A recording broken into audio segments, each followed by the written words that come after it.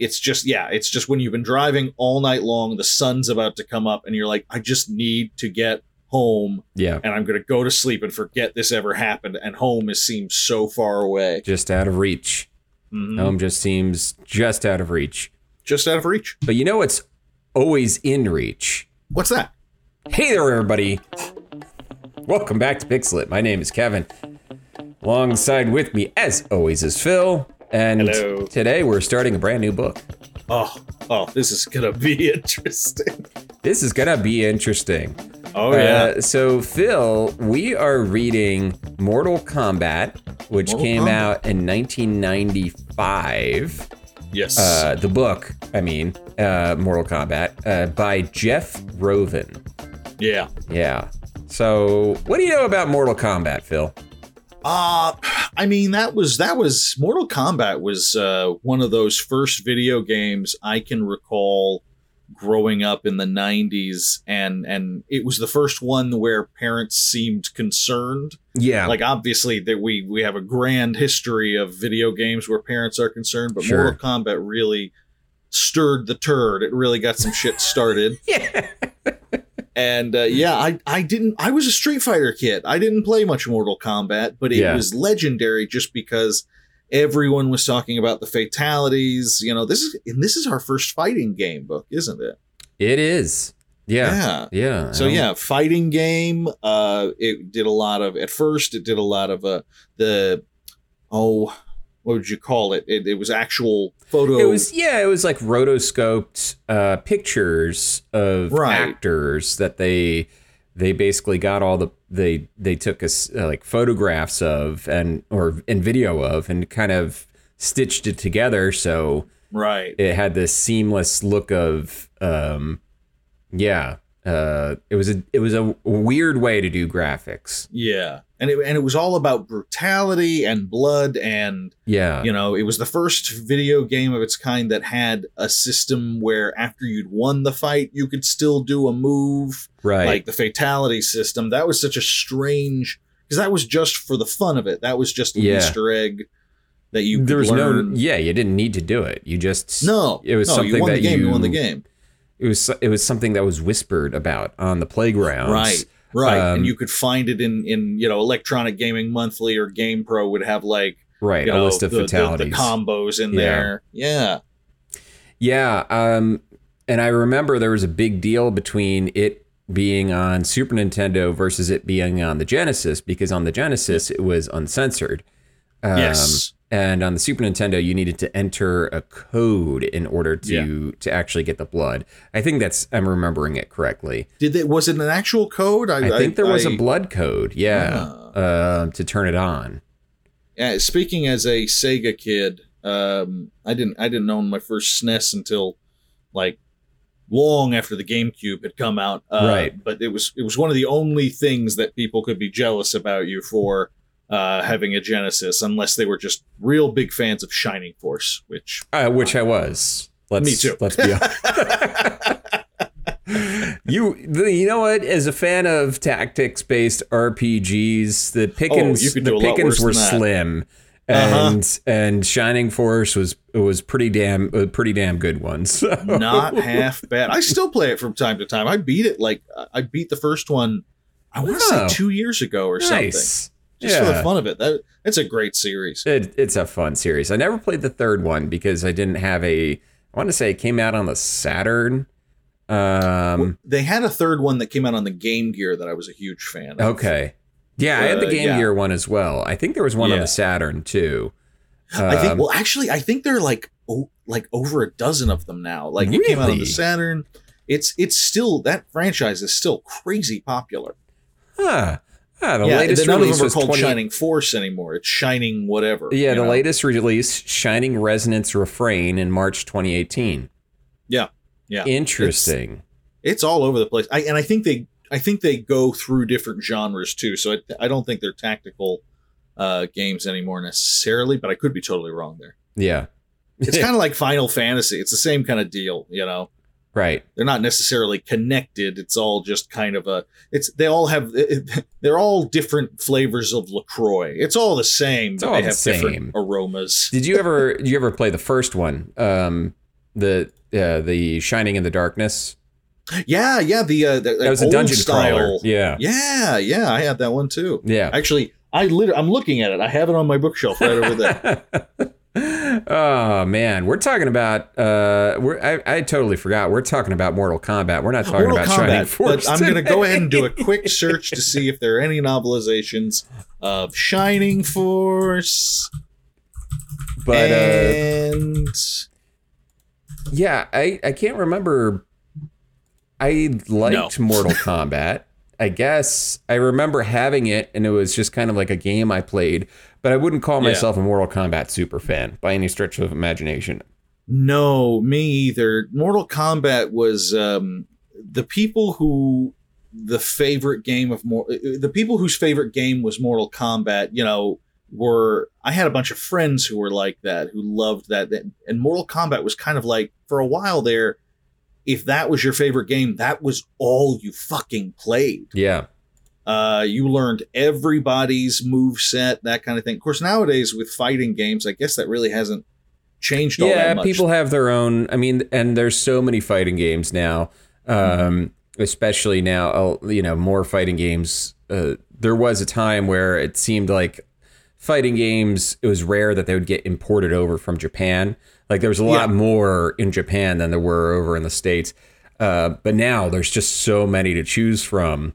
That you really can find your own flavor that you like and stick with it. Oh, absolutely. And people do, and it's shut up, you. Siri is yelling at Phil. My Kindle. This is what I get for your buying Kindle. A Kindle. Yeah. Your Kindle's yelling at you. It was trying to connect to the internet, and that's my problem for some reason. What the fuck, Bezos? Jesus. So, Mortal Kombat. This book was written in 1995.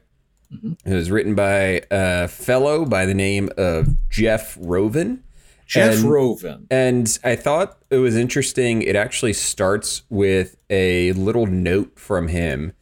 Oh yeah, I loved this. Where the guy, like, basically everything that appears in the book outside the characters from the game, he developed out of a lot of the mythology, the actual mythology from China. So he read a couple books. He recommends Great Civilizations China by Ian Morrison, which sounds like a British guy. Sure. Let's let the British guy do it. Write the book.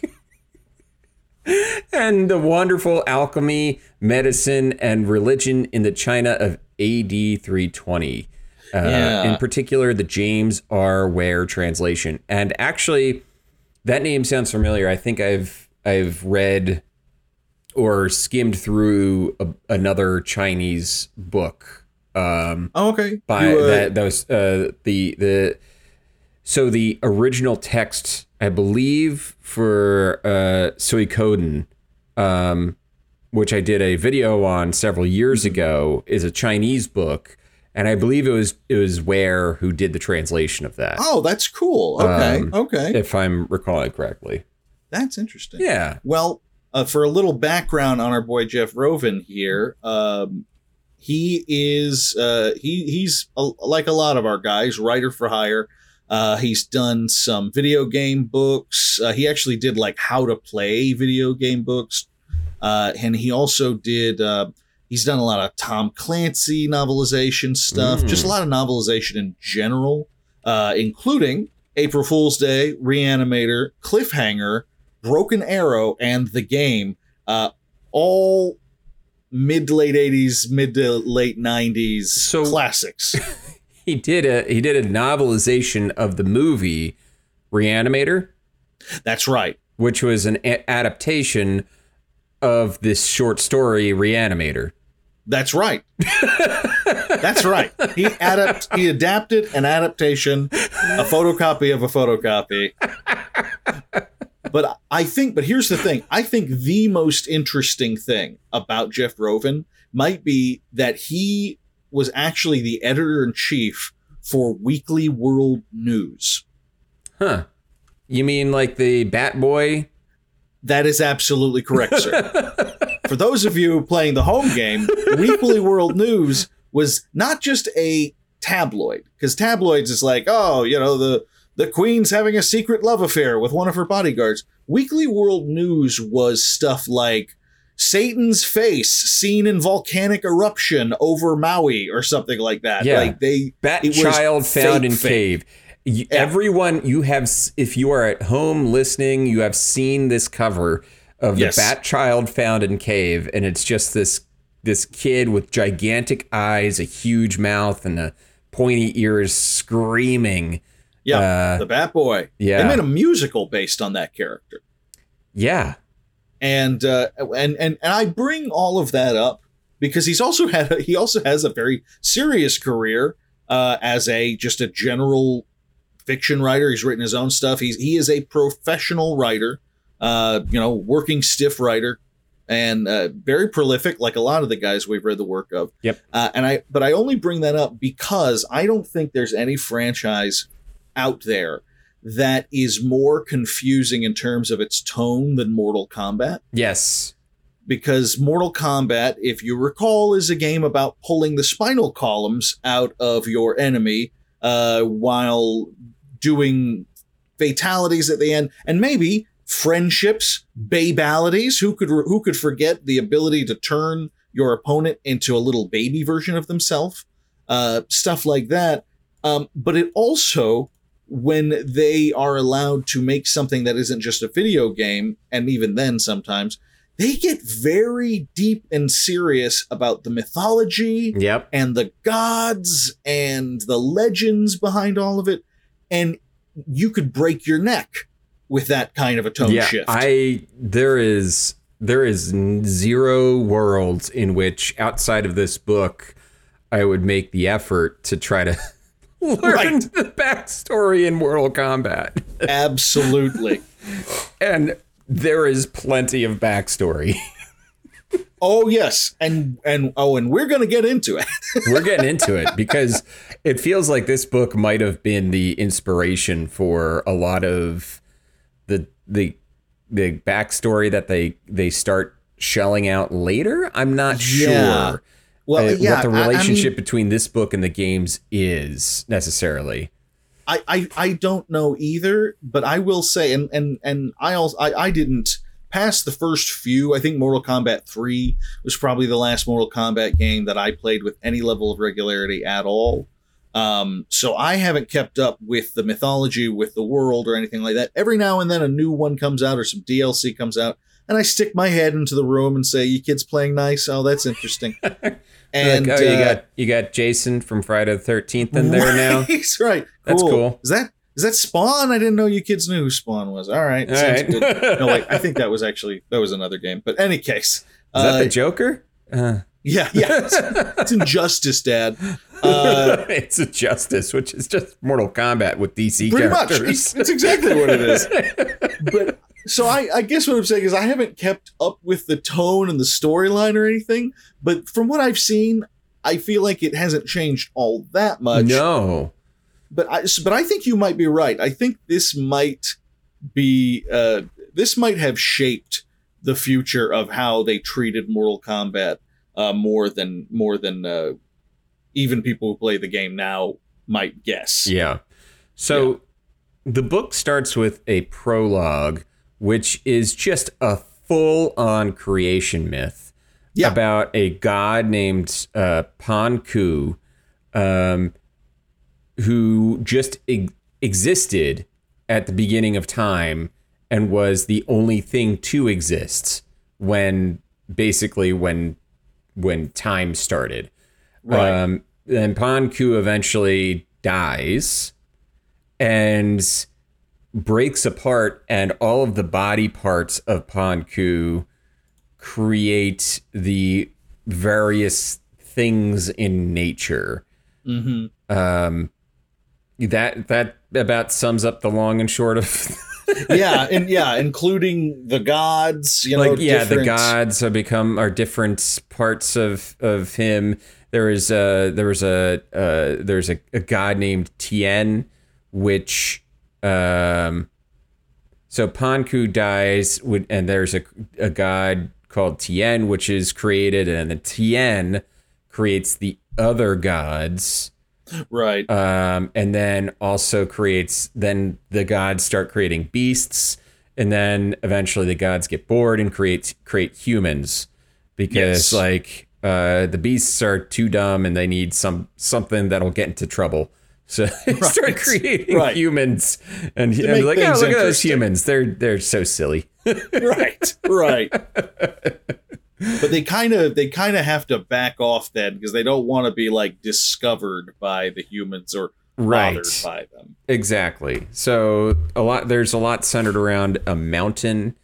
Mount Ifukube. Ifukube is basically the mountain on which they live, and it's just a full-on creation myth, and it's kind of dense, and there's more in the creation myth that kind of gets teased out later. But it's like right off the bat, here's this creation myth. You're gonna need to remember some of this. Right. Here's a little bit of background. It's gonna help you to understand some motivations in here. But yeah, it is a straight up, there's so many aspects of it that feel, I mean, it feels kind of genuine as far as creation myths are concerned. Sure. I don't know a ton about a lot of the old pagan pantheons, but it did have a lot of similarities to Norse mythology. Yeah, and I don't. It might be. I wouldn't be surprised, given that he references the books on Chinese mythology. I wouldn't be surprised if these are just basically lifted right out of those books. Be like, I wouldn't either. This is some Chinese mythology, and here we go. Right, exactly. We have definitely never had a book that started off on this grand of a scale. This is world building. Like, this is world building in the most literal sense of the word. He comes in and says, here's where the world came from. Here's where the people came from, the gods, the animals, the trees, and the flowers. And holy shit, that's a lot to start off with in your first 3 1/4 pages. Yeah. Like, that's crazy. It is. We move into chapter 1, which sets us in AD 480. So we're not present day. We're back in the day. And the point of view is we get is a character named Kung Lao. Kung Lao, who I did a quick search. Kung Lao was introduced in Mortal Kombat 2. Yeah, him and his hat. Him and his hat, his razor-bladed hat. But we'll talk about. We'll get to that. We'll talk about this. But basically, Kung Lao is in chapter 1. He is discussing with his aunt about, like, he wants to leave. He wants to go find the gods because he found a piece of cloth that had writing on it, and only he can see the writing. No one else can. He's like shown it to everybody, and like his aunt is like, no, I can't see it either. What are you doing? And he is basically just trying to do something interesting with his life. Is kind of the vibe that I get.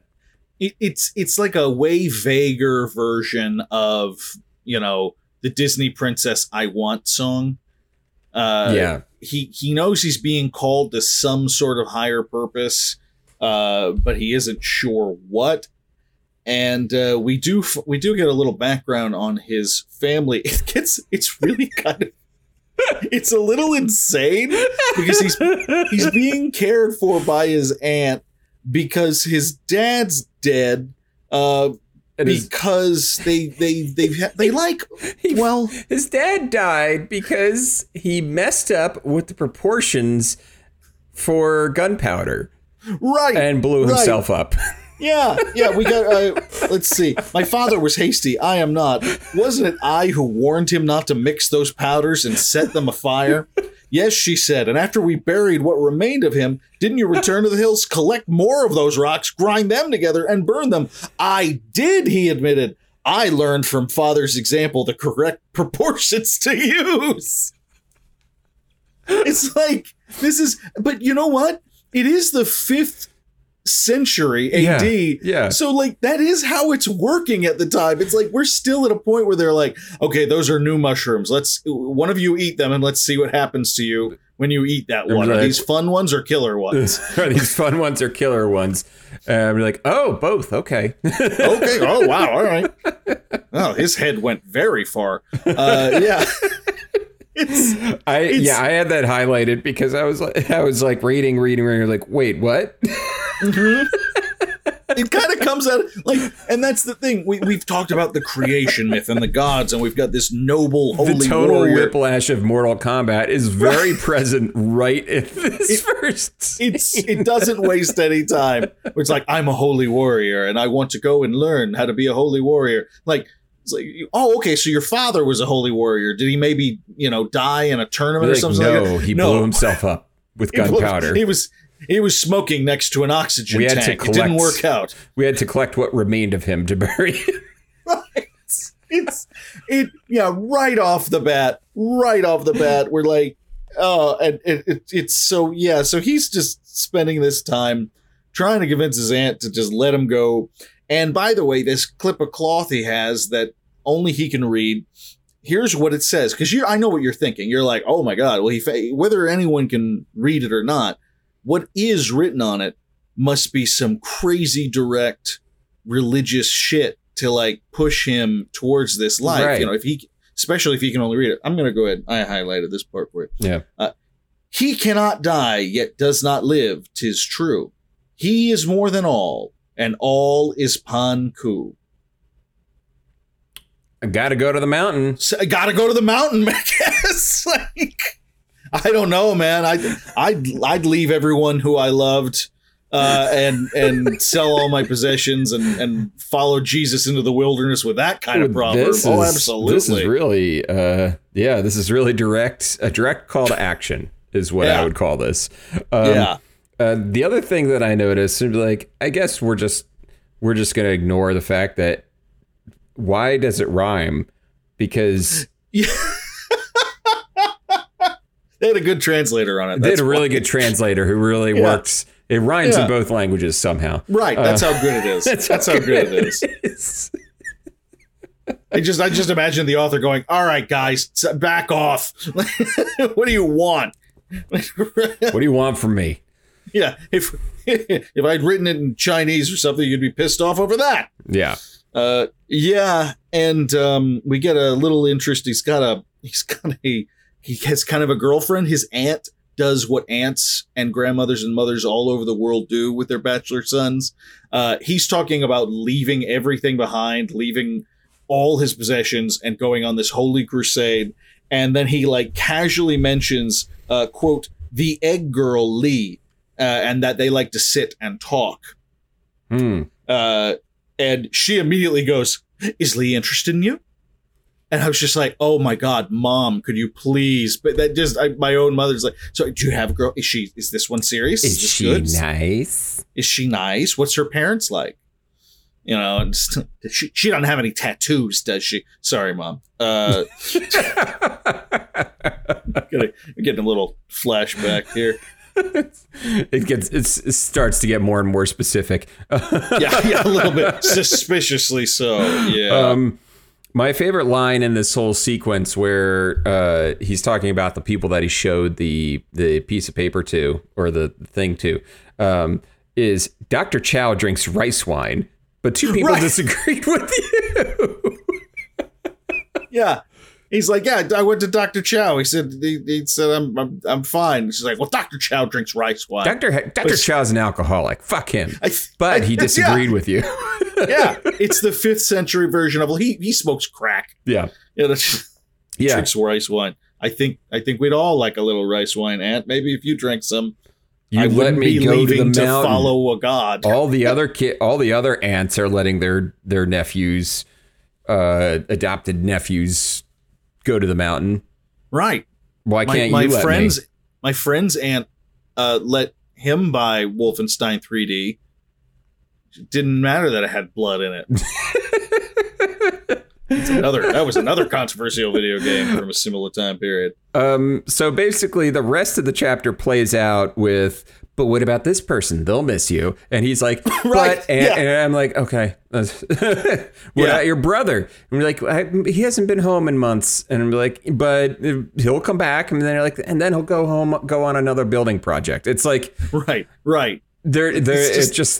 It basically every loose end had to be tied off before he leaves. Loose ends that we didn't know existed. And did not have to exist in the spirit of editing and brevity. Right.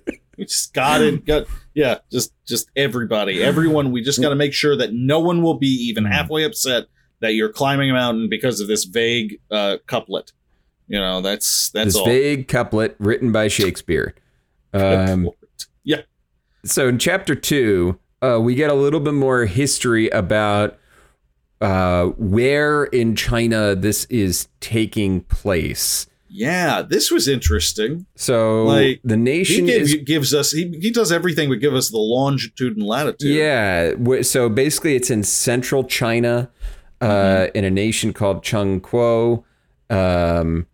And following the unification under the Qin, China was ruled by the Han Dynasty, for whom Kung Lao had little regard. So Kung Lao, not a fan of the Hans. He is not anti-Han dynasty. Yeah.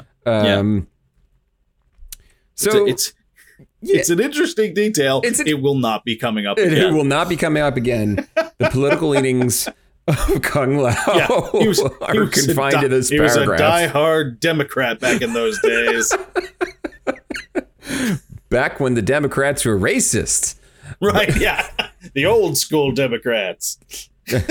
Unlike right now when they're... Right. You know what this just reminded me of? We just got a 1-star rating by somebody who said we talk about politics too much and compared our political discourse to the neoliberal babblings of children from chapter 2 of the book 1984. Which is where we get all of our ideas. Which is where we get all of our ideas. But I am offended. I am not neoliberal. No. And I get a terrible feeling, by the way, that this person has not gotten to the BioShock episodes. No.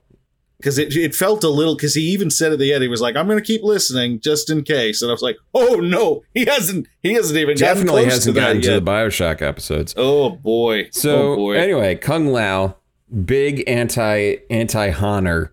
Right. He's walking, and we're getting a lot of landmarks in China. We're setting a lot of just like, this is what ancient China was like. I think, and it's nice because it's interesting. I didn't expect like a light tourist's guide to ancient China from this book, but it's interesting. It's also a little, I don't know, unnecessary. Yeah, the one really fake fantasy world soon. The one really interesting part of this chapter is when it reveals that the real reason Kung Lao's dad was obsessed with the explosives was because he wanted to build a rocket to the moon. Right. Remember how we talked about that Whiplash, kids? Here we go again. Yeah. This is, by the way, I don't want you guys to misunderstand. This is not played for laughs. This is dead serious. It just happens to be hilarious. That's all. It's so, the choices are really interesting. But yeah, it basically gives us a little background on Kung Lao and his family and how the seeker kind of gene has been strong in all down of them from generation to generation. Right. The Lao family just goes off and dies. Right. They ask a lot of questions of the gods, and then they die. That seems to be, it's like Lieutenant Dan in Forrest Gump. Just someone from their family has died from every single god over the course of generations. Yeah. In chapter 3, Kung Lao is now, he's kind of in the vicinity of the mountain, and he's climbing now. He's tired and talking to himself. And there's just a lot of like description of, catching fish and I think at one point he eats a grub. It's a lone Mortal Kombat edition. It's really what it is. Yeah, it's Naked and Afraid Mortal Kombat. Right. It's basically Naked and Fatality. The first few pages of chapter 3. And things get interesting. Eventually, Kung Lao runs into an unnamed character who is mysterious, and there's thunderclaps every time he does anything, which are probably just covering up his farts. I think they are his farts. They probably are his farts. God's fart, because like nobody's business. Hey, now it's Raiden. Raiden, classic. Classic. You cannot have Mortal Kombat without Raiden. That's just all there is to it. So, Kung Lao and Raiden they have a heart-to-heart about, what it means to really give oneself over to the gods. They talk a lot about how there's the duality, and the duality theme is going to come up a lot. How Raiden he saw Raiden earlier as a beggar, and now he's seeing him as a god. And it also heavily implies that because he's seen his dad when his dad was a seeker and he was alive, he would spend time with this kind of cloaked, shadowy man in the distance, and he didn't know who he was. And it's heavily implied that Raiden appeared to him in the past, and probably generations before. So Kung Lao's lineage, Raiden really likes them, apparently. Yeah, Raiden likes them. He tends to talk them into doing stuff that gets them killed, but he likes them. Yeah. Yes. We do get a good line here with him realizing who Raiden is. Raiden says, "Your father was not the chosen one," he said. "You were. You understood the duality of all things." "I did," said Kung Lao, to which I responded, "He did?" We don't. I did. At this point, he was a little kid. It's like you're looking at this little kid and going, yes, that little 6-year-old knows about duality. He's the shit. Right. And look, duality is a fascinating topic, but I think most people understand duality in the world. Yeah. They understand paradoxical ideas. Yeah, but basically, Kung Lao was Anakin Skywalker. Right. Yeah.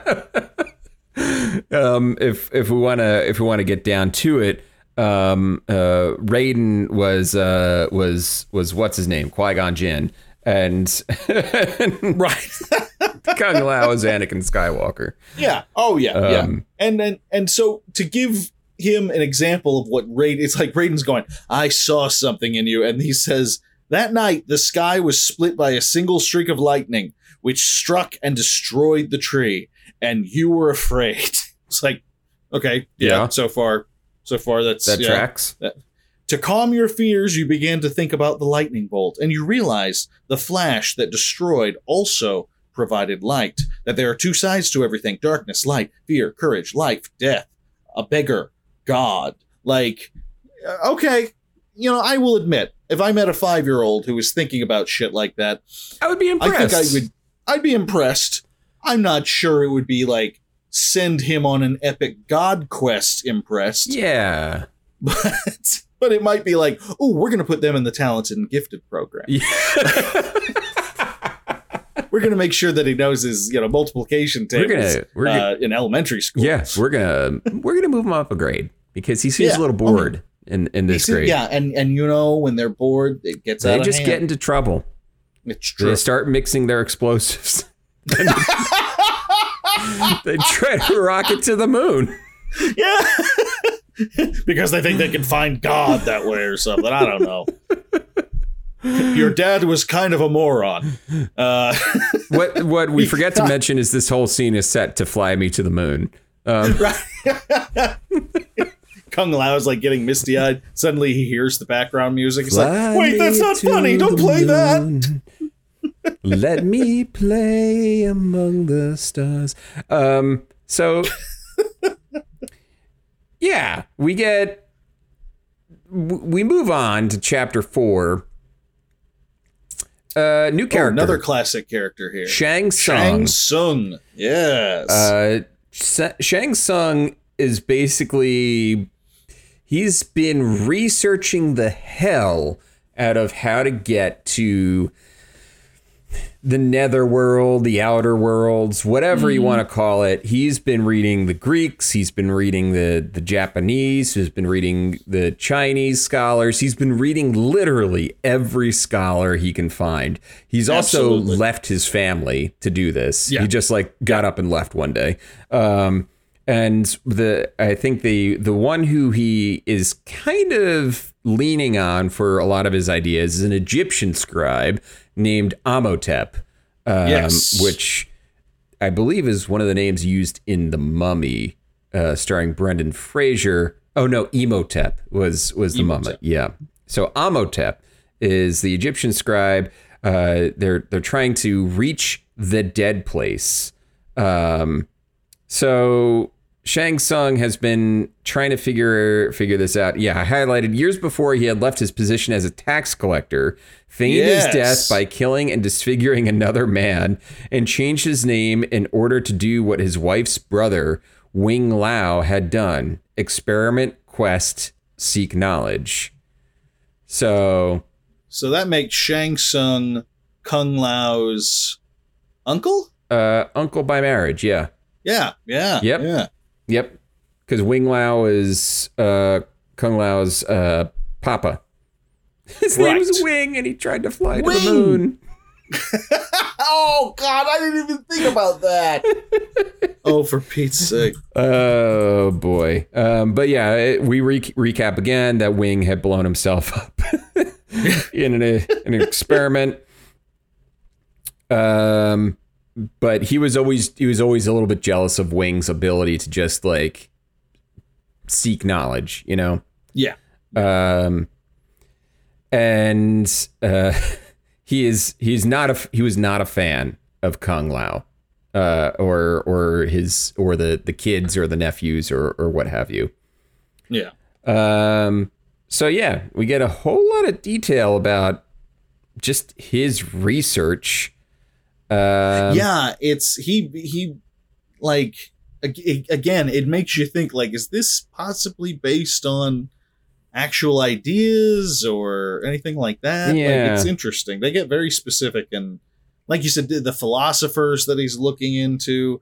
And I do admire how they did this, because usually when you're setting up a character who's schooled in the dark arts, you have, a vague tome of evil or something like that. But our author here actually makes a point of saying, he studies minerals, he studies animals, he studies everything. He's studying everything. It's not just one Necronomicon that he needs. It's basically there is no set of instructions. He basically needs to put together the instructions himself based on what everybody else has figured out across the world. So he sails to this island that is just kind of, it gave me the vibes of, it's the intersection point of ley lines, which is that supernatural thought of a point of power, supernatural power. So he goes to this island to do this ceremony that he picked up from the scribe Amhotep, and he begins to recite the words. And suddenly there's just this wall of fire around him, and it encases him, and he is somewhere else now. Yeah. he basically takes over this little island for a little. Yeah, it's again, it's this level of detail that like, it. Oh, hold on. I'm looking at something that I almost forgot. It's just a detail, but it cracked me the fuck up. He's looking at all kinds of stuff. The air was damp and cold at times. A trick of fog diffused sunlight, and then it says rocks and cliffs that seemed lumpy and jagged from afar were smooth up close. And they're trying to set this world up that he has found himself in as like strange, and geometry doesn't work the right ways. It's stuff that, you know, you see in a lot of fantasy stuff. But the first thing I thought was like, oh, sure, it's an old video game. The rendering was shitty. The draw distance was all fucked up. Right. It was all fucked up. And I was like, in the back of my head, I'm like, this place is strange and unusual.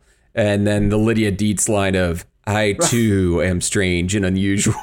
That's exactly it. It's exactly it. Yeah, he's found himself in this place where he can, you know, get into some trouble like evil sorcerers are meant to. He can fuck about, you know? Indeed. He can cast some spells. Meanwhile, in the outer, I forget what they're called in Mortal Kombat. It's like the outer realm or outer worlds or something like that. Yeah. So we get a conversation between a demon and a demon king. Shao Kahn, the big baddie. It's like Shang Tsung is like it's like running a D&D campaign and having a big bad evil guy like and Shang Tsung, and then you kill him and you realize, oh, there's an even bigger bad evil guy. Right. That's Shao Kahn. Yeah. If you guys saw the first Mortal Kombat movie, and I know you did, at the very, very end, after they've defeated Shang Tsung and everything like that, and there's the crazy guy with the skull helmet in the clouds shouting at them about taking their souls and stuff, and they go, I don't think so, and they strike a pose, and the credits roll, and that inescapable fucking techno song starts playing. That guy in the clouds, that dude, that's Shao Kahn. That's the guy. That's Shao Kahn. And for the record, it is unavoidable. You will be hearing that song in your head the entire time you're reading this book. Fun fact, in the sequel, Shao Kahn comes down, Johnny Cage does a jump kick at him, and Shao Kahn catches him and breaks his neck. Just breaks his fucking neck. That's a picture wrap on like, Johnny Cage. Yeah, like less than 5 minutes in. That movie was a piece of shit. Like I think that's why we remember. You ask people like, what do you think is like a really good video game movie? And most people will go, you know, Mortal Kombat's a lot of fun. Like that was a good one. And here's the thing. It is a lot of fun. It's a terrible movie. So bad. It is so bad. And Mortal Kombat 2, just garbage pile. Mortal Kombat is, I think Mortal Kombat Armageddon, it is. I forget. Even for a video game movie. Now, here's the thing. Mortal Kombat 2, the movie, was the movie that when you're a little kid, and this is a little tangent, but it's totally related, I swear to God. Yeah. When you're a kid, most movies are good. Yeah. Like you might get, you're like, that's great. I love it. Yeah.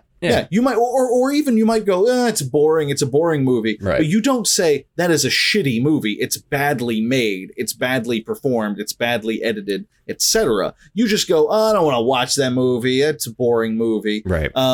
That was the first, I saw it in the theaters when I was in middle school, I want to say, whenever it came out. Yeah. And that might have been one of the earliest movies that I watched and went, oh, that is a bad movie. Right. Like, that is not just like, and for the record, that was the same theater that I saw Anaconda 3 times. You one watched summer. Anaconda 3 times. Yeah. I paid money to see Anaconda 3 times in the movie theater that summer.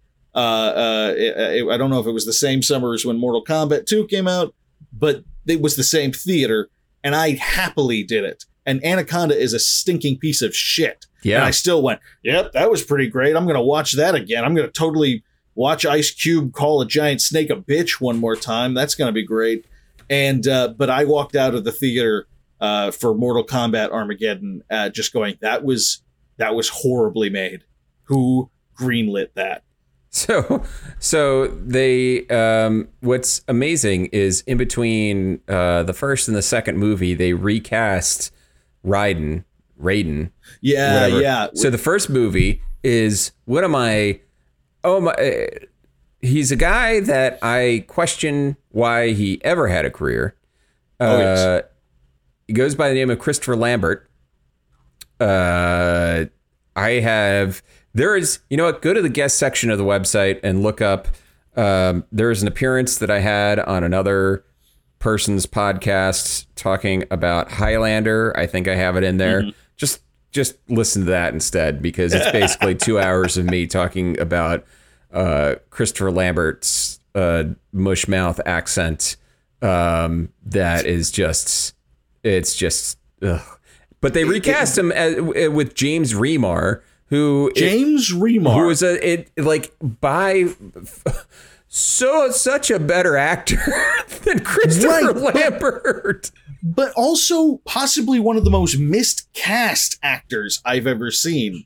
Like, of course, he was almost Hicks, for Christ's sake. Yeah. So who knows? Who knows what's right? I'm just saying, Sex and the City's own was playing the God of Thunder and Lightning. So why not? What the fuck do I know? I don't know. James Remar from Dexter too. Right, he was in Dexter, right? He was Dexter's dad. He played Dexter's dad. That's right. Ladies and gentlemen, we have been interrupted by an impish child. Impish being the perfect word for it. She possibly found the smallest crack available. Like, you take a door, you open it up a fraction of an inch, maybe even half a millimeter. I think she did even less than that with her tiny little elfin hands to strike up a bargain with her father. I don't think it's going to go well. I think she's just pushing, man. Yeah, James Remar. Let's see. Yeah, all right. So, for those of you at home who didn't know this, all right. So James Remar, yeah, he played Raiden in the second Mortal Kombat movie. He was in Django Unchained. He was in Sex and the City for a while. Was kind of a prominent guy in that. Was the dad in Dexter. He was in the Warriors. Like, this dude's had a really crazy career. And if you look him up, you will know him from something. I guarantee it. That dude was nearly Hicks from Aliens. Like, he actually, I think they cast they cast him, and I think they filmed like a shit ton of it with him in it. And your experience with him and whether or not, based on where you've seen him in the past, is going to color your opinion of whether or not he could possibly have been Hicks in Aliens, for God's sake. The fact of the matter was one of the earliest things I ever saw him in was Sex and the City. So the idea of him playing Hicks seems insane to me. Apparently, he had, I think he had a bit of a drug problem. And they said, we cannot put up with that shit. But check it out. Like, look it up. There's pictures of him on the set as Hicks. It's kind of crazy if you're used to the cast that I am. Okie dokie. Just giving the people a quick history lesson on James Remar, who almost played Hicks in Aliens. Oh, yeah, that would have been weird casting. That's what I was saying. I said your belief as to whether or not he could have played Hicks is going to be colored entirely based on what you first saw him in, consciously, right? And actually, one of the earliest things I ever saw him in was Sex and the City, so it just wasn't going to work. Right. That was never going to work. I think he had a drug problem. They kicked him out. Oh, really? Yeah. Well, I mean, it's good that he's managed to maintain a really solid career. I mean, he tends to just he's everywhere, man. He's everywhere. He doesn't just guest appear in TV shows, by the way. Yeah. He is like in them for he's either a recurring character or whatever. He's a good actor. He's a quintessential that guy. Like, very much so. He is a that guy gold star. If you want something real fun and kind of sad, watch the what's the series on Netflix about? Like, is it The Movies That Made Us? They do one on aliens, and they interview him, and he talks about it, and he's really humble and very charming about the whole thing. But you can tell, like, there's a serious sense of regret, like he would have not being able to be in Aliens. Absolutely, he regrets it. So it's fascinating. It's worth a look. Meanwhile, so we're in hell. We're in hell. Shao Kahn is the Lord of the Outworld, Master of the Furies, King of the Dark Arts, Breaker of Chains, Mother of Dragons. And he got an MBA from DeVry. And he has a MBA from DeVry University. Is talking to a little fat demon called Ruthei. I like Ruthei. I wish they'd give us more Ruthei. I feel Ruthei. Like there was it feels potential. Yap energy, real yap energy with Ruthei. Yeah. They really I want to say Jeff really shortchanged us on that. I think so. That's where I got frustrated. Really, that was the first time I was like, I don't know, man. I don't know.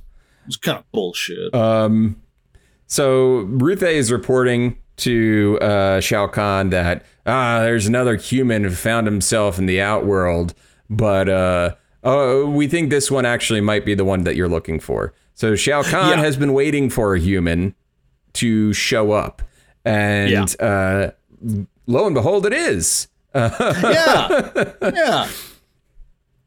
He makes it clear that and so we get this interesting dialogue back and forth between Shang Tsung and Shao Kahn, and basically the gist of it is that different embodiments of Shang Tsung, generations of him, versions of him, have come to Shao Kahn over and over and over again to basically serve him in a mission to open a portal between the Outworld and Earth. Right. Yes. So that Shao Kahn can send his army of fat little demon babies. His little army of Rutheis. His army of Rutheis through. And by the end of their conversation, Shang Tsung remembers, and they've got a plan where basically Shang Tsung has to collect souls, because a soul is a piece of Pan Ku, the god. The god who created everything. Well, exactly. Whose death started the process of everything being created. Right. And so Shao Kahn says, I'm going to send you back with Ruthei here, and you're going to start collecting souls for me. Yeah. And the more souls we get, the bigger the portal will get, and eventually we'll get a portal.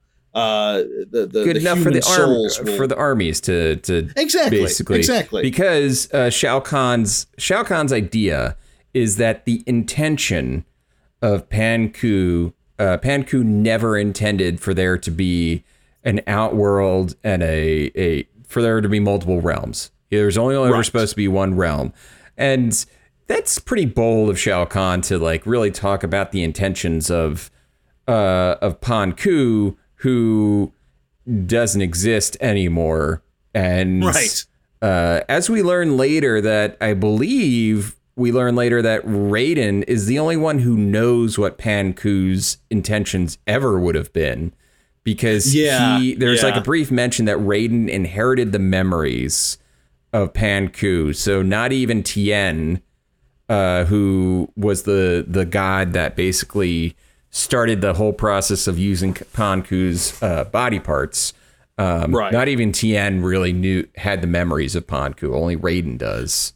Right. Which explains why Raiden is kind of chumming up with the human side of things, because he knows how fucked up this could get. He knows shit can get really real right quick. Right. And one last thing, any of the souls that they use to open the portal wider and wider, they have to be souls that Shang Tsung has won, that he has taken. Yes. Otherwise, it comes out of his ass, literally. Like pieces of him are going to be going. Yeah, he has to use his soul to keep the portal living. So we jump over to chapter 6, and Kung Lao has basically this is years later. Kung Lao is a warrior priest and all that stuff. He here it is on the second page of this chapter. Kung Lao says he learned that alone among the gods, Raiden carried the memory of the parent god. Even Tien did not have the knowledge that Raiden did. So there you go. Raiden's pretty important. It's pretty important. And Raiden's been passing on that same knowledge to Kung Lao. And Raiden is all about, yes, there must be duality. And Shao Kahn is like, no duality, only oneness. Everything needs to be the same thing. So there you go. Yeah, Raiden is part of a very unique sect on the internet called Both Sides Are Good, actually. Raiden is the guy who shows up on your tweets. He's actually the drill tweet. He is the or is Shao Kahn the drill tweet? Who is the drill? One of them is the drill tweet where it says there's no difference between either side, you buffoon, you idiot, or something like that. Yeah, that's right. I guess it's Raiden because I think it's Raiden. Yeah, let's say Raiden is that drill tweet. Raiden's the guy who pops up in your replies that you say you're not wrong, you're just an asshole. Yes. Both sides. He's talking about both sides all the time. Yes. He wants more context whenever he sees a story about the police misusing their power. That, what do you mean by that? What do you mean by that? We find out that Kung Lao is now wearing a smooth white orb amulet around his neck. Don't get used to it. He's getting rid of it. Yep. Yeah. He's getting rid of it. We basically get the idea that he has been studying up here in the mountains. He has been fighting a lot. We've jumped ahead a lot.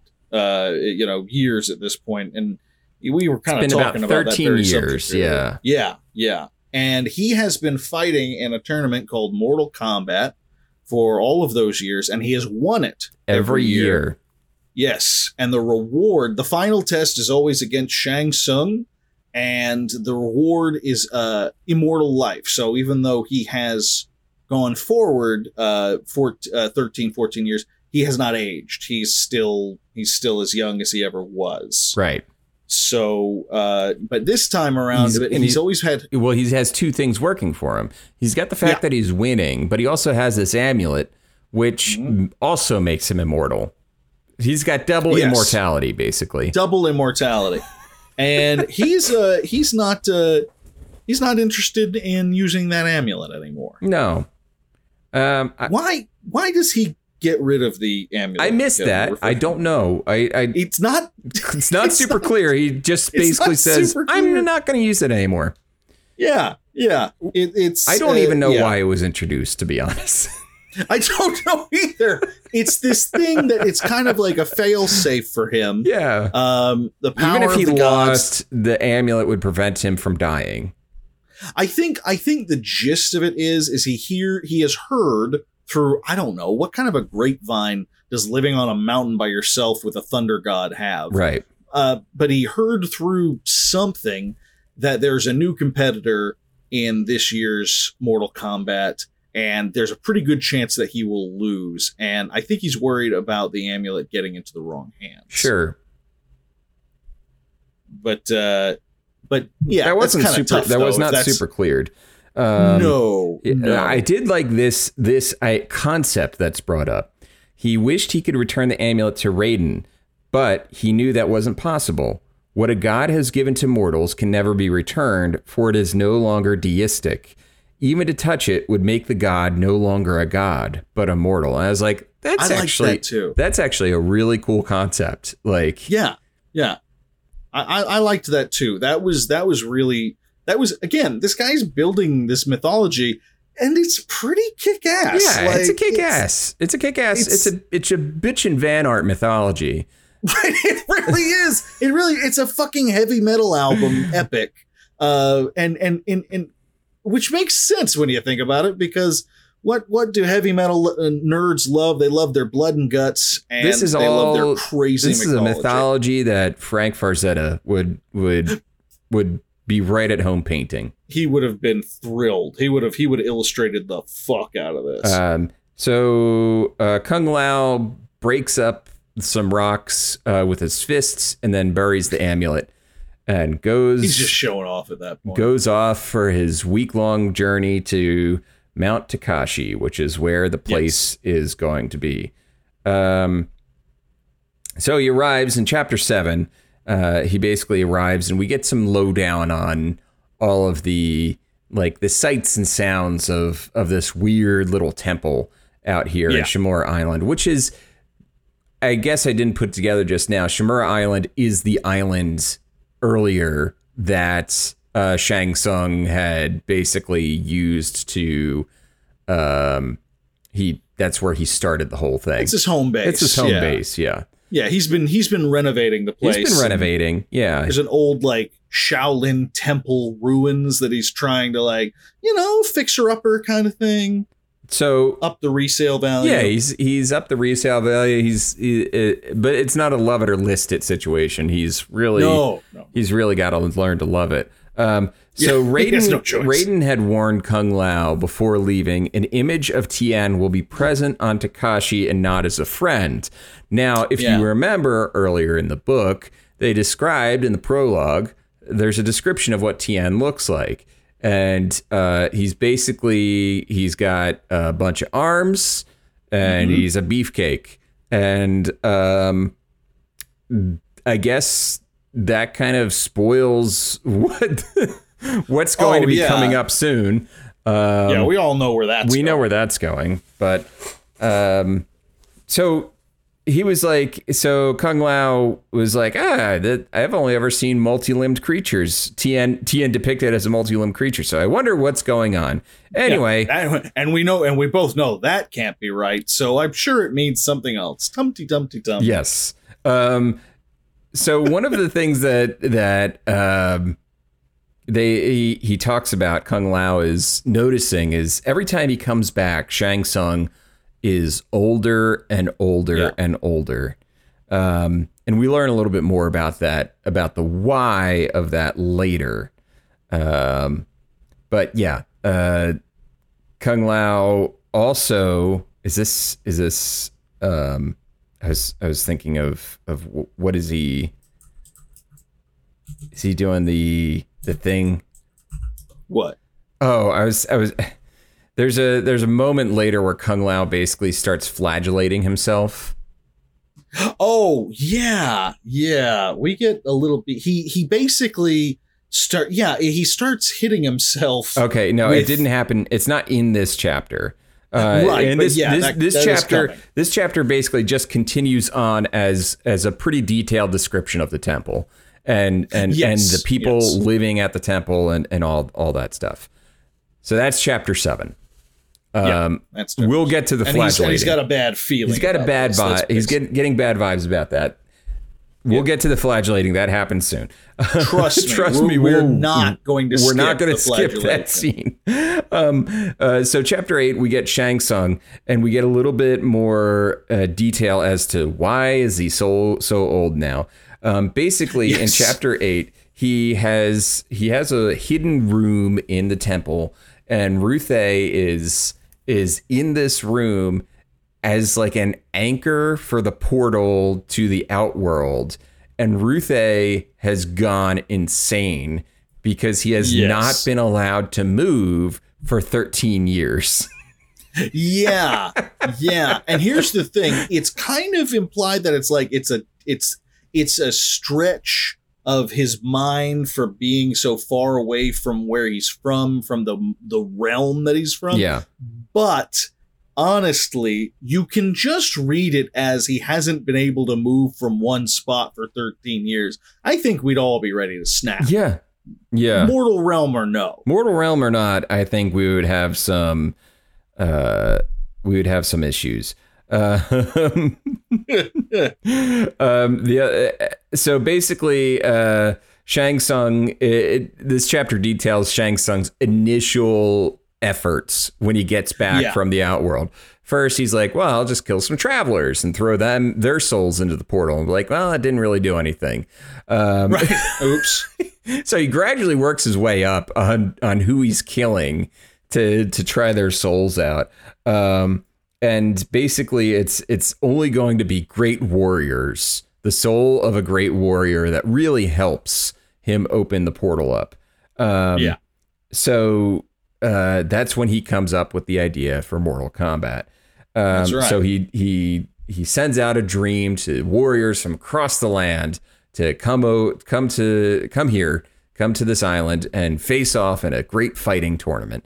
And he kills a bunch of, I want to say this is where he kills a bunch of pirates, and then he takes their souls out. Then he kills a bunch of chefs. Yeah, basically he kills a bunch of people that are like, that could be like workers, and they build this temple, and they're just dressed in all black. And in the previous chapter, Kung Lao was talking about how it's like, oh yeah, there's these weird dudes that are always just wearing black and you can never see their face. And be like, yeah, that's because they're corpses that are just walking around. Yeah. Shang Tsung gets his necromancer on, and basically has this small army of undead servants that are rebuilding everything that kind of wait on him. And, because he can't do it all alone. No. He needs some rotting corpses to help get things along. Some fresh, some ghouls. Yeah. So then the chapter kind of breaks down, like there's a full beat by beat breakdown of the first fight that Shang Tsung and Kung Lao had ever had at the end of the first Mortal Kombat tournament. That it's just like, here's what's happened. Shang Tsung should have won. He's like, he really regrets it. He basically relives it every day because he's like, I should have won that first one. I should have won that. It's eating him up, and it's been eating him up inside for 13 fucking years. 13 years. He's been really bitter about it. So basically, he realizes that he should have won that one, and he calls Kung Lao. He's really bitter about Kung Lao, and he calls him a little goldfish who enjoyed swimming in the pool of his own piety. He's like, right. He's like Kung Lao's this holier than thou piece of shit, basically. Yeah. Shang Tsung is Homer Simpson, and Kung Lao is Ned Flanders. That's what it is, as far as he's concerned. Yeah.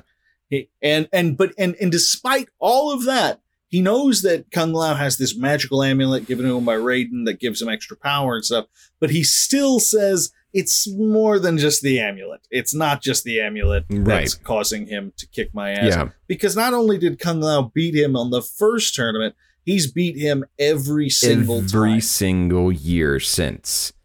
Yeah. And Shang Tsung is losing more and more of his power. He's aging and at a incredibly accelerated pace. Yes, because he has to take out a piece of his own soul and feed it to the portal in order to keep the portal open every year. Exactly. Every year that he doesn't do it.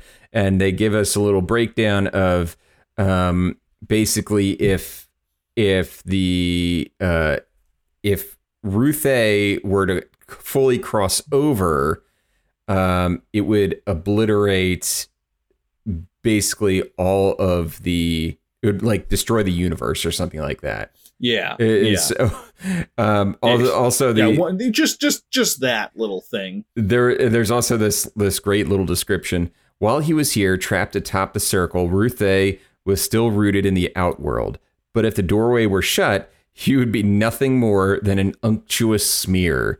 Only if a god were to cross from one realm to the other, redefine the nature of the life and matter there, could the two worlds be mixed.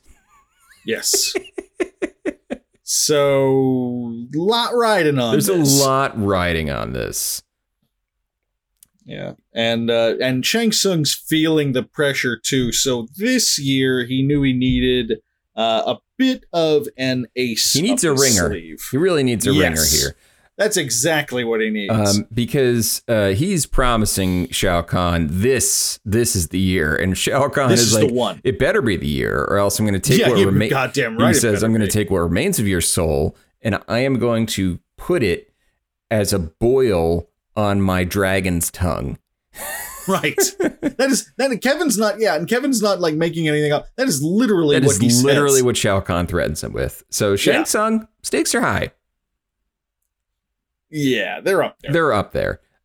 So, okay, chapter 9, Kung Lao has a ritual. Yeah. Kung Lao has a ritual where he basically takes a thorn branch and he drags it over every inch of his body. So he's just like crisscrossed with like just bloody cuts. Yeah. All over. Yeah. And it says here, the thin superficial wounds did not weaken him, but Kung Lao knew that if his flesh were sore, he would react that much quicker to protect himself from being hurt. I feel like that's not how it works, but then again, anyone who's been threatened with a fly swatter when they have a sunburn, yeah, maybe it would work. Maybe it would work. I don't know. Maybe he also talks about how he like would refuse to eat because the hunger would really focus him. Like, I've never thought that hunger made me more focused. Usually just made me a little bit my brain less worky.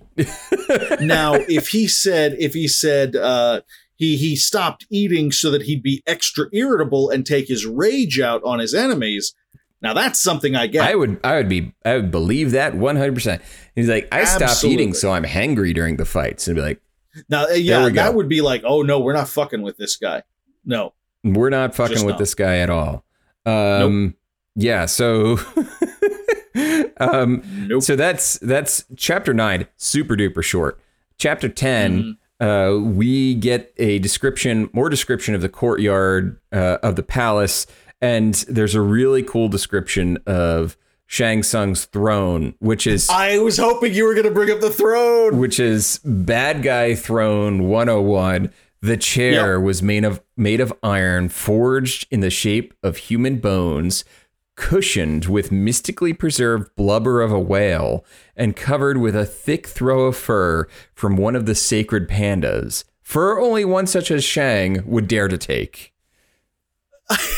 I love the panda detail. The panda detail is amazing. A canopy of unknown material supported by a column constructed of shark teeth protected him from the hazy sun. Some said the material was human flesh, but few thought that even the vicious Shang could be capable of such a vile and corrupt display. Kung Lao was not one of the few. It's just fucking so over the top. It's so over the top.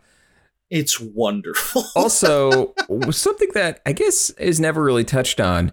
Does Shang Tsung ever like mention that Kung Lao is his nephew by marriage? No. Or has Kung Lao ever recognized Shang Tsung? No, not to my knowledge. There's no, and let's face facts. They would have taken that opportunity for one of them to chew the hell out of the scenery. Sure. With something like that. So I think that's not, I don't know if that's happening with this particular section of the book. Let's just say. No, because we're coming to an end. Yes. To the of this section of the book, because we've already pretty much we're towards the end of the tournament already. Yes. We get some quick descriptions of a couple of the fights, the final rounds. Yeah, some basic fights. Kung Lao defeats a guy named Ulfila the Ostrogoth. We get some nice German representation here. Well, just a little. Who doesn't know martial arts? He just uses a spiked club. Yeah. We're not going to get a lot of crane kicks from this guy. No.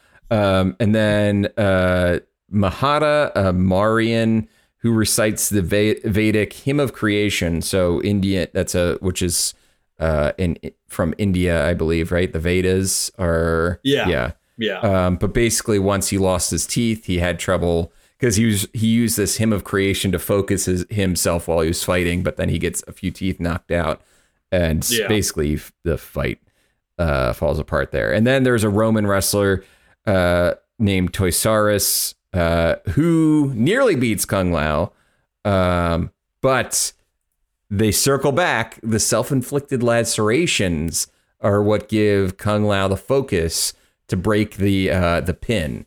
So it's a good strategy. No point for Toysaurus on the pin. So basically, they kind of fast forward through all the fights. Kung Lao is victorious, and he is the champion again. And we have a back and forth between Shang Tsung and Kung Lao debating the merits of religion and magic and all that fun shit. Yeah. The classic line, "Religion is not magic," Kung Lao said. "A debatable point for some other time," Shang Tsung. It's like, all right. That's fine. So basically they have their little back and forth, their little war with words, and so here's the thing: is that Kung Lao, he has defeated everybody. In order to get the title of the champion, he has to defeat the host, which is, I believe, at this point, an optional fight. Like, the only way to be champion and not age for the next year is if he beats the host. He can back out now and everything is fine.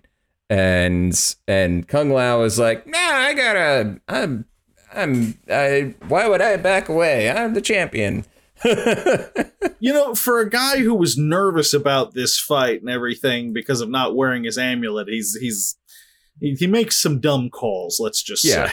So Shang Tsung is like, oh, by the way, I'm not the one fighting. I've according to the rules of Mortal Kombat, I can name somebody else. The rules that I made up because it's my tournament. Yeah, because it's my tournament, damn it. Because it's my tournament, god damn it. So he lets somebody fight on his behalf, and all this time, there's just been thundering footsteps coming in off the distance. And Kung Lao is like, this is a sinister presence, all that stuff. And who could it be? Oh no, it's Goro. Goro. Who'd have thunk it, right? Who'd have thought? The claymation monster himself from... I think he's claymation in the first Mortal Kombat.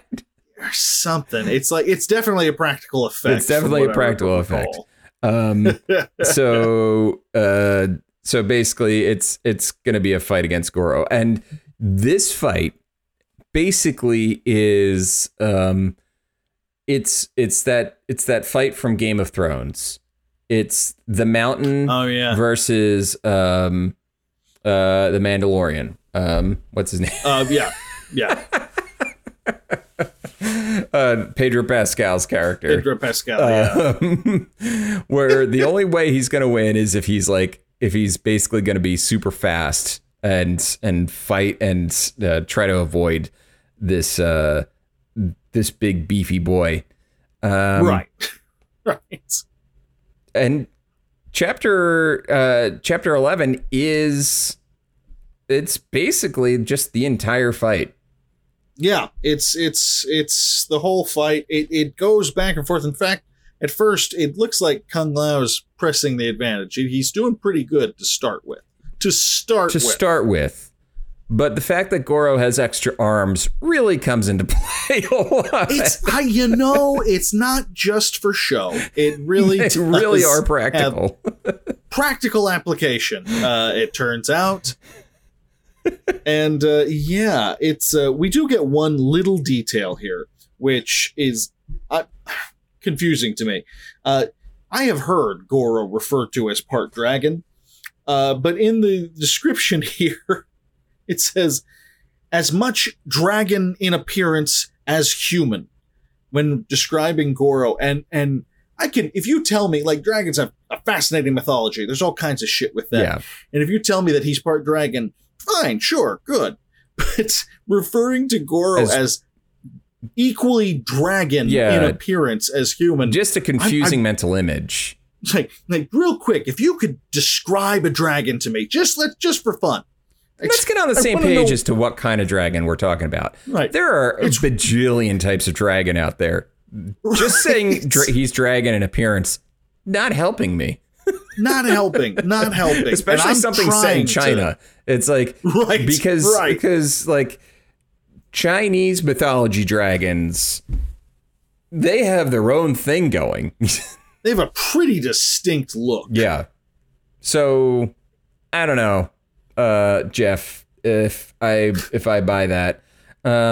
But yeah, that one I'm not so sure. Regardless, Goro wins. He wins. I mean, it seems like he wins. It seems like Kung Lao is might have some chance, but that is really each time Kung Lao presses his advantage, Goro is able to counter by like catching him. He like sprains Kung Lao's knees or his ankles. He hurts his shoulder.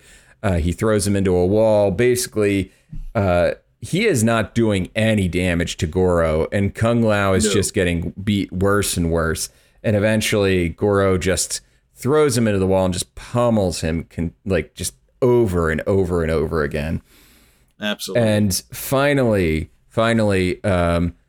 Shang Tsung just tells Goro, "Give me his heart." And the last thing that Kung Lao sees is two arms holding him by his shoulders and a third hand just coming for his chest. Yep. And I can't help but think that's a wrap on Kung Lao. That is a wrap on Kung Lao. That is a wrap on this Kung Lao. Yeah. And I know you're confused, ladies and gentlemen, because you're like, he didn't even get to throw his razor hat. His razor hat. His sharp sombrero. His sharp sombrero. Fear not. The slicey sombrero. Fear not. Yeah. This is just the first Kung Lao. The Kung Lao we all know and love. Not this guy.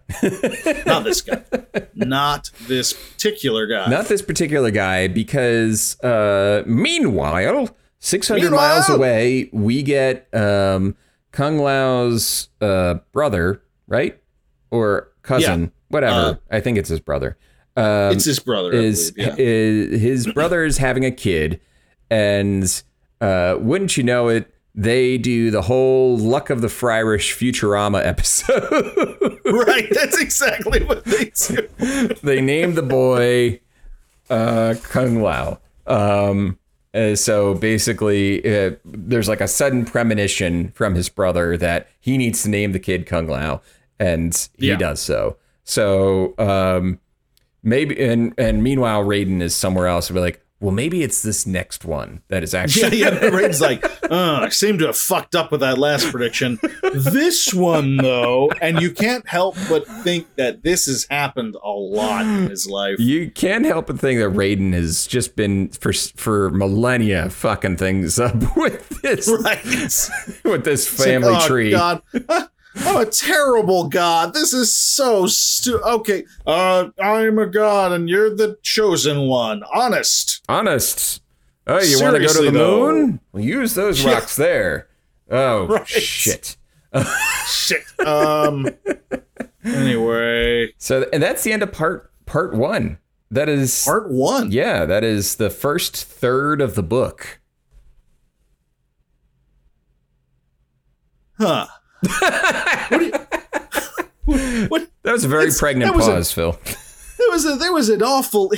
Here's the thing: it's an awful long first third of the book on like a very specific moment in Mortal Kombat. Like, I feel like if this were the TV version, or not TV version, but the film version, this whole thing would have taken about 15 minutes. Yeah, I agree.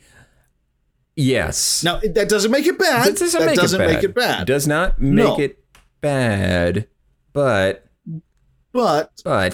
I'm just I don't know where they're going with this. Yeah, yet. I mean, it's I've already looked at the first sentence of the next chapter, and I know it's in the next section. Same. We're present day, and it starts right out with Kano, who is who's a fan favorite villain. He's easily one of my favorites. So good. I mean, we got, maybe something good here. Maybe something good here. But yeah, I agree. I feel like this is a lot of prologue for the real meat of the story. Yes, it is a lot for exactly as you said. And it's a lot. The other thing is, it's weird that we spend so much time on Kung Lao. I guess maybe Kung Lao of all characters, who is okay, fine. He is one of the main characters starting it from Mortal Kombat 2 going forward, but it's like it's Kung Lao. It's not Liu Kang. Liu Kang is like I would have expected this to be Liu Kang. Yeah. So, he has kind of very consistently been our protagonist in this series for a very long time. For as little as I know about Mortal Kombat, when I think of the guy, I think of Liu Kang. Yep. He is your Ryu, an analog from Street Fighter. He's your dude, Yeah. So it's I don't interesting to not hear from him at all. 0%. And I understand establishing it. Okay, so the first Kung Lao is very involved in the backstory of Shao Kahn and Shang Tsung. I think, I can agree to that. But it feels weird that it, you know what it is? I think if it was a TV series, and I know this is a book and all that fun stuff, whatever. Of course. But if it was a TV series, this would not be told right all up front. This would be something that would be pieced out over time. Yes, absolutely. And we were just talking about, before we started recording, we were talking about the Godfather series. And one of the great things that the Godfather series does is that you don't actually get anything about once Corleone, what's his name? The Godfather, Vito, until part 2. And it's these interspersed scenes in which you got Robert De Niro playing like young Vito. And that's when you get all of the information about him, like, why does he have that raspy voice and all that stuff. So yeah, in any other media, this information would not have just been right. It's an interesting. It's a very. It's a bold choice, Cotton. Let's see how it pays off. Right. And that's the thing. It's like, I'm not saying this won't work. I'm just saying it's a bold choice. Yeah. And I feel like we haven't actually started the book yet. Right, exactly. And the fact is, we are a third of the way through the book. If this was a much longer book, like twice as long as this, then I would go, okay, all right, that makes sense. For an opening kind of, but that was one sort of situation. Yeah, but that was 1/3 of the book we just covered right now. Yeah, that was a lot of the book, and so it's really interesting. Now, having said all that, this book has no business being this well written. That was the other thing I was going to get to. It's like, this is a fucking Mortal Kombat book. This is for all of our bitching about that aspect of the book, about the story structure. Right. He didn't have to come so hard for Mortal Kombat. He came so hard. So hard. I feel like I just imagine being like an editor working for this publisher. Like we've acquired the rights to Mortal Kombat. We can sell 1 million of these books to 10 to 16-year-old boys all over the United States. Let's crank something out, 200 and some odd pages, make it fast, make it, action packed and, a little gory, and let's just do boom, boom, boom. Let's do it. And they called this guy up and they said, here you go. Could you make it happen? And he was like, yeah, here's your first draft. And they were like, what the, we can't pay you more than we offered. And he was like, that's fine. I didn't do it for you. Yeah. This is for me. This is for me. This is for Bat Boy. Like, yeah, exactly. I want you to work Bat Boy into the next Mortal Kombat game. They're like, we'll get back to that. I wouldn't be surprised though. That. I wouldn't be surprised though if this guy worked and talked directly with like Ed Boon. Yeah. Because I feel like Ed Boon and who's the other guy? John Tobias are like very into, because they've been with Mortal Kombat, I want to say, the entire time.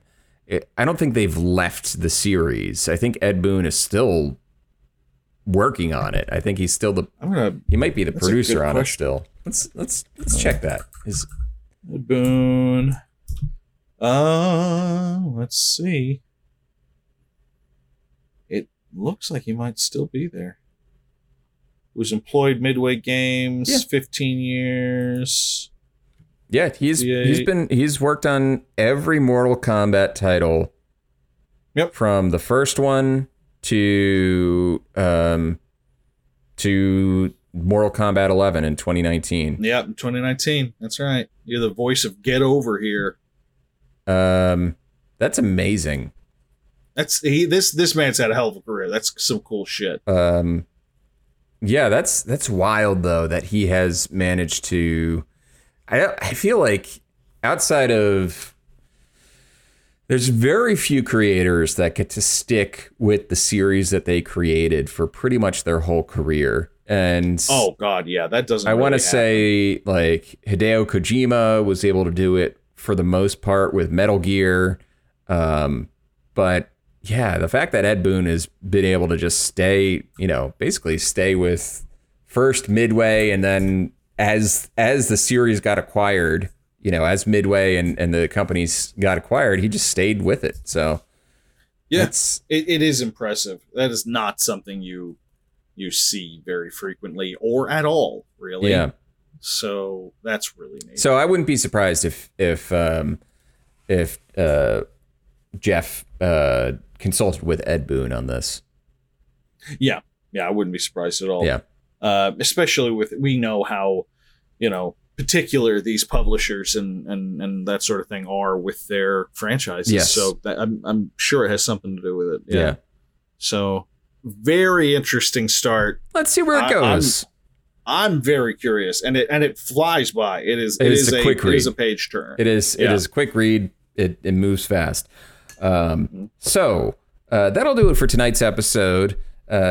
If you have the means, a Twitter account, if Twitter has not been bought by Elon Musk yet in the intervening weeks since we're recording this and when that happens, if you can, give us a follow on Twitter at PixelitPod. Give us a follow on Instagram, also at PixelitPod. Check out our website, pixelitpod.com, and rate us 5 stars on the platform that you listen to us on. And I believe that's going to be Apple, iTunes, Spotify, and Audible allow for 5-star ratings. So if you listen on one of those platforms, go ahead, give us a 5-star rating. And share us with your friends, share us with your family, share us with anybody who you think is vaguely interested in video game even a little adaptations, in video game novelizations. Please. We need your validation and support. We need your validation and support, because that is how we pay ourselves, through your validation. Exactly. And it's delicious. It's so good. It's so good on fries, y'all. It's like mayonnaise on fries. Yeah, it's just enough. Just a little. You mix the mayo with the ketchup, and yeah, it's delicious. It's good. Anyway, have a good night, everyone. Anyway, hungry.